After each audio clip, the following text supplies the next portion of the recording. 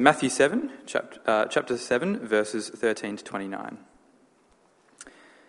Enter through the narrow gate, for wide is the gate and broad is the road that leads to destruction, and many enter through it. But small is the gate and narrow the road that leads to life, and only a few find it. Watch out for false prophets. They come to you in sheep's clothing, but inwardly they are ferocious wolves. By their fruit you will recognize them. Do people pick grapes from thorn bushes, or figs from thistles? Likewise, every good tree bears good fruit, but a bad tree bears bad fruit. A good tree cannot bear bad fruit, and a bad tree cannot bear good fruit.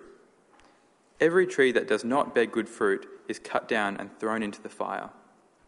Thus, by their fruit you will recognize them. Not everyone who says to me, 'Lord, Lord,' will enter the kingdom of heaven, but only the one who does the will of my Father who is in heaven. Many will say to me on that day, 'Lord, Lord, did we not prophesy in your name, and in your name drive out demons, and in your name perform many miracles?' Then I will tell them plainly, 'I never knew you. Away from me, you evildoers.' Therefore, everyone who hears these words of mine and puts them into practice is like a wise man who built his house on the rock. The rain came down, the streams rose, and the winds blew and beat against that house. Yet it did not fall, because it had its foundation on the rock. But everyone who hears these words of mine and does not put them into practice is like a foolish man who built his house on sand. The rain came down, the streams rose, and the winds blew and beat against that house, and it fell with a great crash." When Jesus had finished saying these things, the crowds were amazed at his teaching, because he taught as one who had authority and not as their teachers of the law. It'll be a great help as we go along. We're going to look at that passage from Matthew chapter 7. If you have a Bible, keep that open in front of you.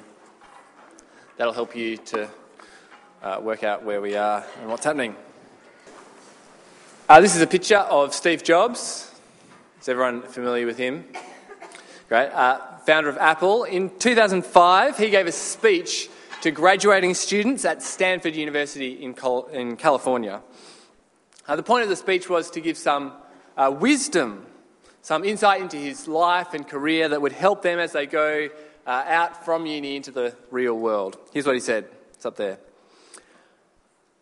"Remembering that I'll be dead soon is the most important tool I've ever encountered to help me make the big choices in life. Almost everything, all external expectations, all pride, all fear of embarrassment or failure, these things just fall away in the face of death, leaving only what is truly important."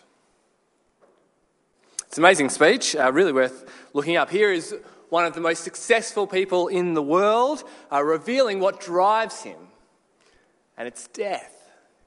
His death. Death, he says, puts everything in perspective. If I know I'm going to die, what does it matter if this person likes me or not? It gave Steve Jobs the freedom to just go for it. He was completely fearless. He took risks and ended up building this enormous tech company. It helped him to make real life-changing decisions. And I hope that tonight, actually, this passage from Matthew chapter 7 will help us to do exactly the same thing. To think about what is absolute, what is unavoidable. Because whatever that is, that will help to crystallise our thinking. As Jobs puts it, it'll help us make the big choices in life. But we're not just going to read through Steve Jobs' graduation speech. We're going to look here at the words of Jesus in Matthew chapter 7. In terms of historical impact, it's hard to think of someone more influential than Jesus. More than a third of the world's population, about 2.2 billion people, would describe themselves as Christian, followers of this Jesus. Steve Jobs is a good comparison because his work has really helped to change the shape of the modern world, but he's also had a personal impact. If you've got an iPhone in your pocket, then Steve Jobs has changed the way that you talk and relate to your friends, how you think and get information. He's had an intimate impact on our lives. Jesus is a bit like that, except across 2,000 years. Really, there's no one who's had a more profound effect on world history. And he's also had that same individual impact, except even more so. Even today, people decide how to live, which uni course they're going to take, because they want to follow and serve this person, Jesus. If you're here tonight, I assume that you're at least interested in what Jesus has to say. And in this passage, he talks about that thing that is absolute in life. So I'm glad you're here, willing to consider what Jesus has to say. And what he wants to say is that there is something even more absolute than death. Something even more absolute than death. He describes it with an image. 2 gates, 2 roads, 2 destinations. Have a look at verse 13 where we started off. Enter through the narrow gate, for wide is the gate and broad is the road that leads to destruction, and many enter through it. But small is the gate and narrow the road that leads to life, and only a few find it. The picture is pretty straightforward. 2 roads. One like a freeway, many heaps of cars on it, and one like a 4-wheel drive track, narrow, out of the way, only a few find it. He's describing 2 paths to take through life. And really that would have been a shock for the people listening, because for them there was only one path. There was the law, there was religious observance. That was the one path to life with God. But Jesus says it doesn't work. It's big, lots of people on it, but it's a road to nowhere. There's a different, smaller road that he wants us to take. And it matters because of the destinations. For Steve Jobs, death was the final absolute thing, the thing that shaped all of his life decisions. But for Jesus, the most absolute thing isn't death, it's what happens after death. And you see that in those 2 destinations. He says, broad is the road that leads to destruction, and narrow the road that leads to life. According to Jesus, after death, God will make a judgment on our lives. And the outcome will either be destruction or life. Our choices now lead us either to an eternal life with God or to face God's punishment. And for Jesus, that's what's absolute. The fact that we are accountable to God. Now, at this point, you might object and think, really? Is that really the case? Am I really accountable to God? Does he care what I'm doing on any particular day? But I think it's reasonable to think that God does care. That if there is a God who made us, who created us, then it makes sense that we bear some accountability to him. I think, we naturally understand that. If your boss tells you to go and stack shelves, I worked my way through uni at Woolies, and, they were paying for my time, and so I'm accountable to my boss about how I spend that time. If you go off to the lunchroom and check Facebook for an hour, Facebook didn't exist when I was working at Woolies, but imagine that it did. You can't just do that. I'm accountable for my time. I'm accountable for how I spend my time. And if that's true at Woolworths, at your part-time job, how much more do our lives matter to God, to the God who made us? Aren't we accountable to him in some way? And I think that's good. It's good if we are. It means that our lives aren't an accident, that we have real meaning and real responsibility with how we live our lives. And I think it's good because it means that there is such a thing as justice, that people will be held accountable for the good and the evil that they do. And I think the alternative is far worse. A God who doesn't care, where things are just random or evil, and God doesn't care one bit. He's just like a bored teenager frying ants with a magnifying glass. But God does care. He cares about you and he cares about your life. And we will be accountable to the God who made us. And so Jesus wants to tell us to take the narrow road that leads to life with God. And he gives us a couple of questions, things to think about as we work that out. Firstly, he wants to ask the question, who will you listen to? There in verse 15, Jesus says, watch out. Watch out for false prophets. They come to you in sheep's clothing, but inwardly they are ferocious wolves. So in Jesus' day, there were lots of people around who would tell you how to do that, how to get that eternal life with God. They were religious teachers and they looked the part, but Jesus says, watch out. They're not in it for you, they're only in it for themselves. They don't care about you standing accountable to God, they only care about themselves now.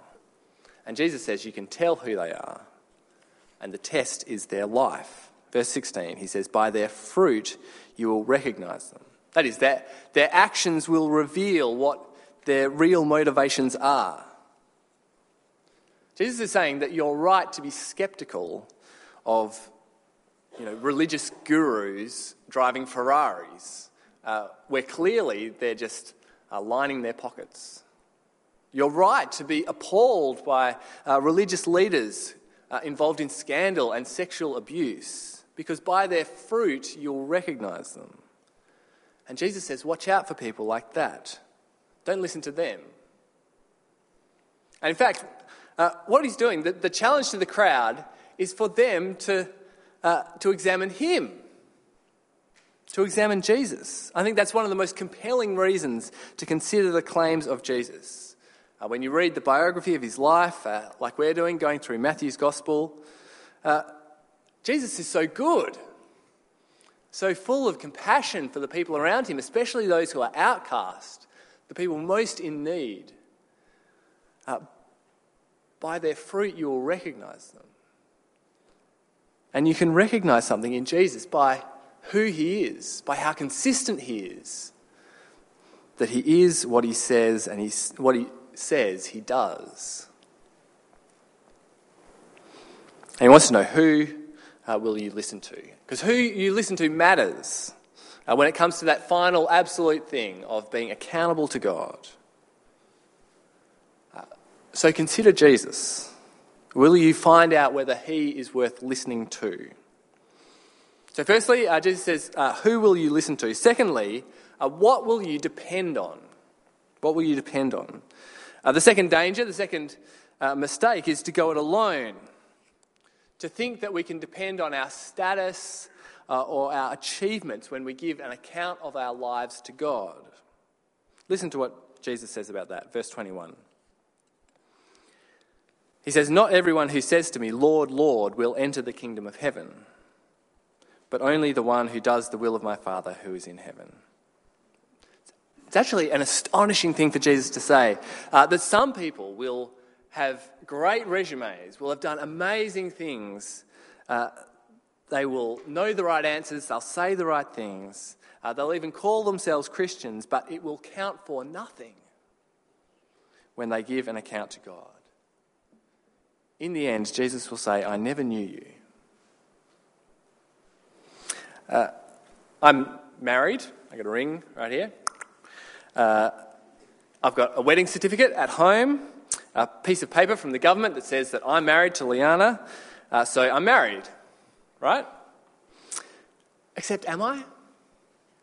If I never spoke to Liana, if we never did anything together, if we didn't live together, and if no part of my life is impacted by her, am I really married? Isn't that piece of paper just hollow?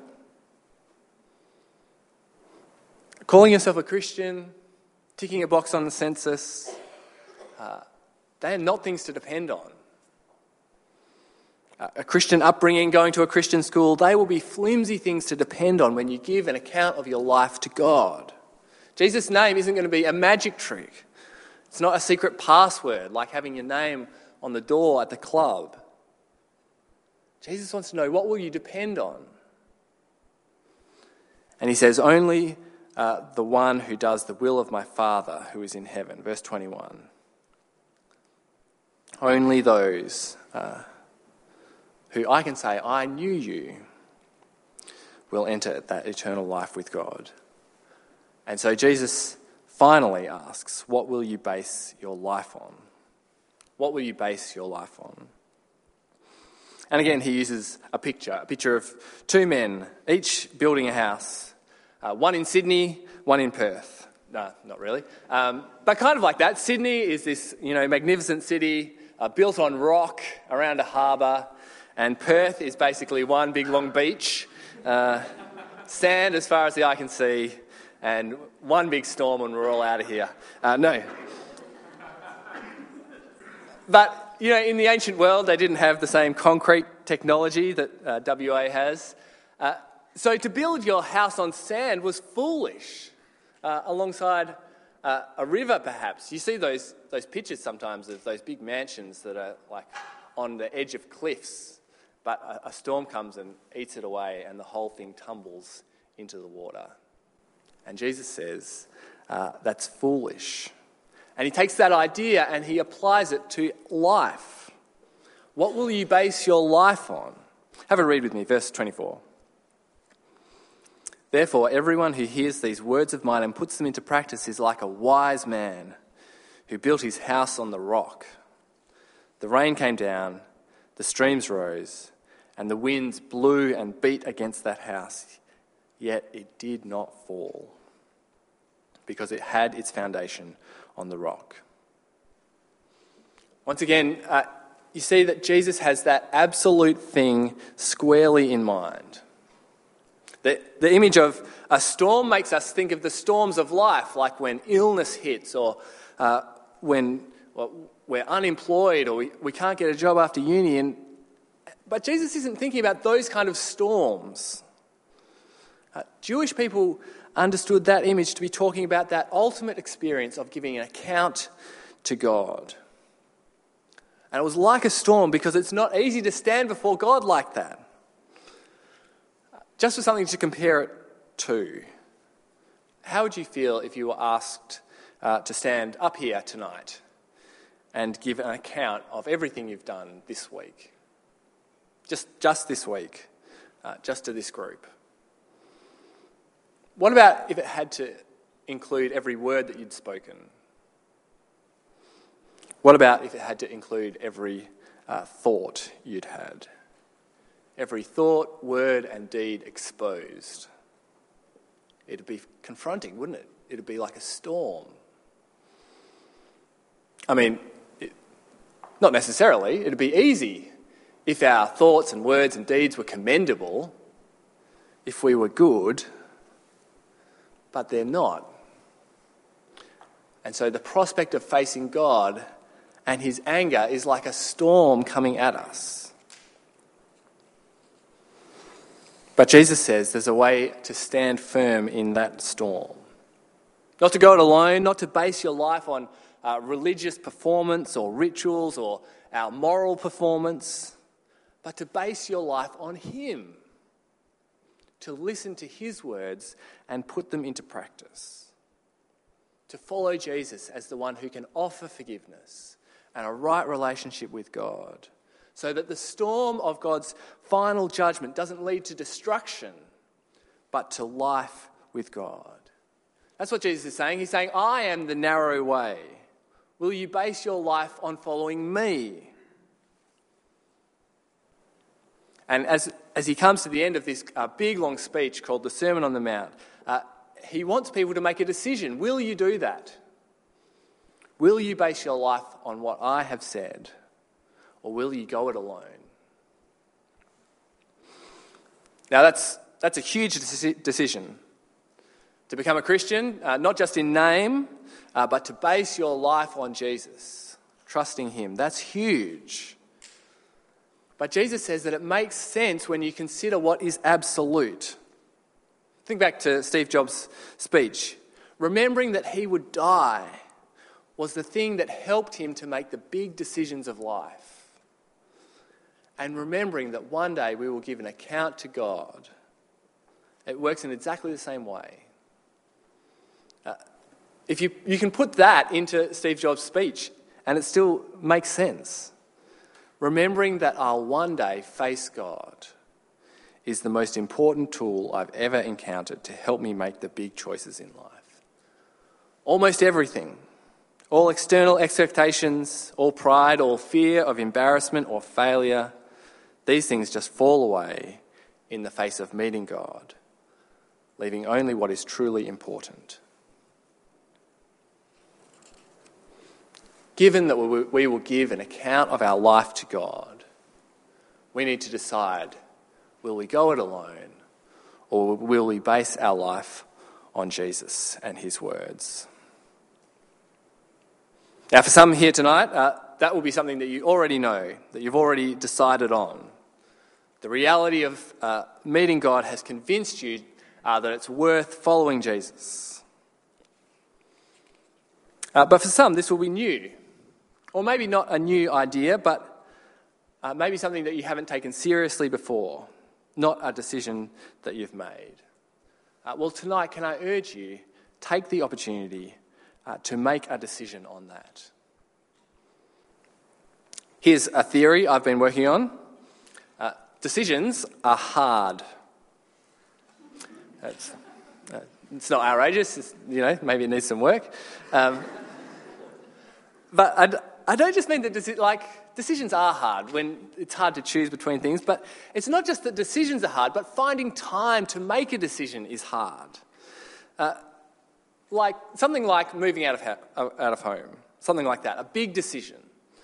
That's hard because, you might want to move out, but there's so much noise in life that it can be hard to find the space to make that decision.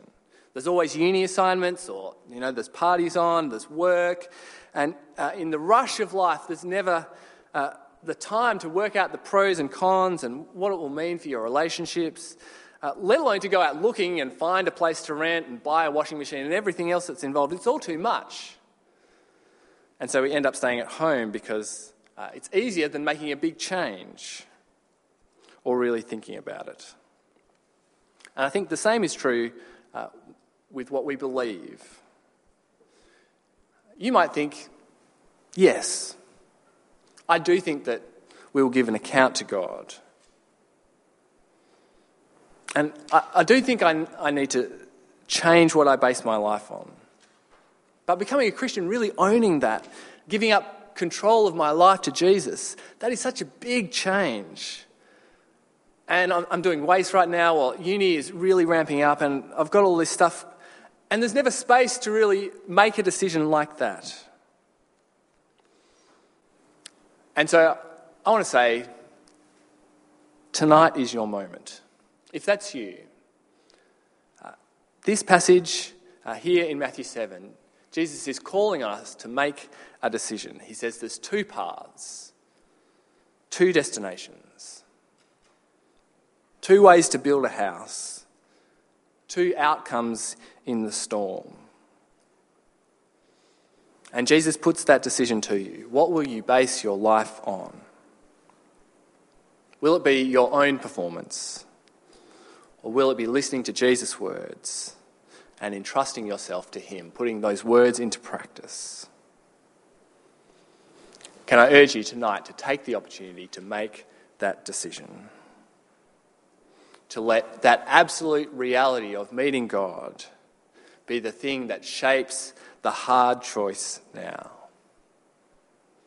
And here at Uni Church, we are all about helping you to make a decision like that and to turn a decision like that into reality. I'd love to chat with you if this passage has helped you to make a decision like that. Or you can chat with someone who's maybe invited you along or grab your hub group leader. Becoming a follower of Jesus is a huge decision. But when we remember that one day we will give an account of our lives to God, it is a decision worth making.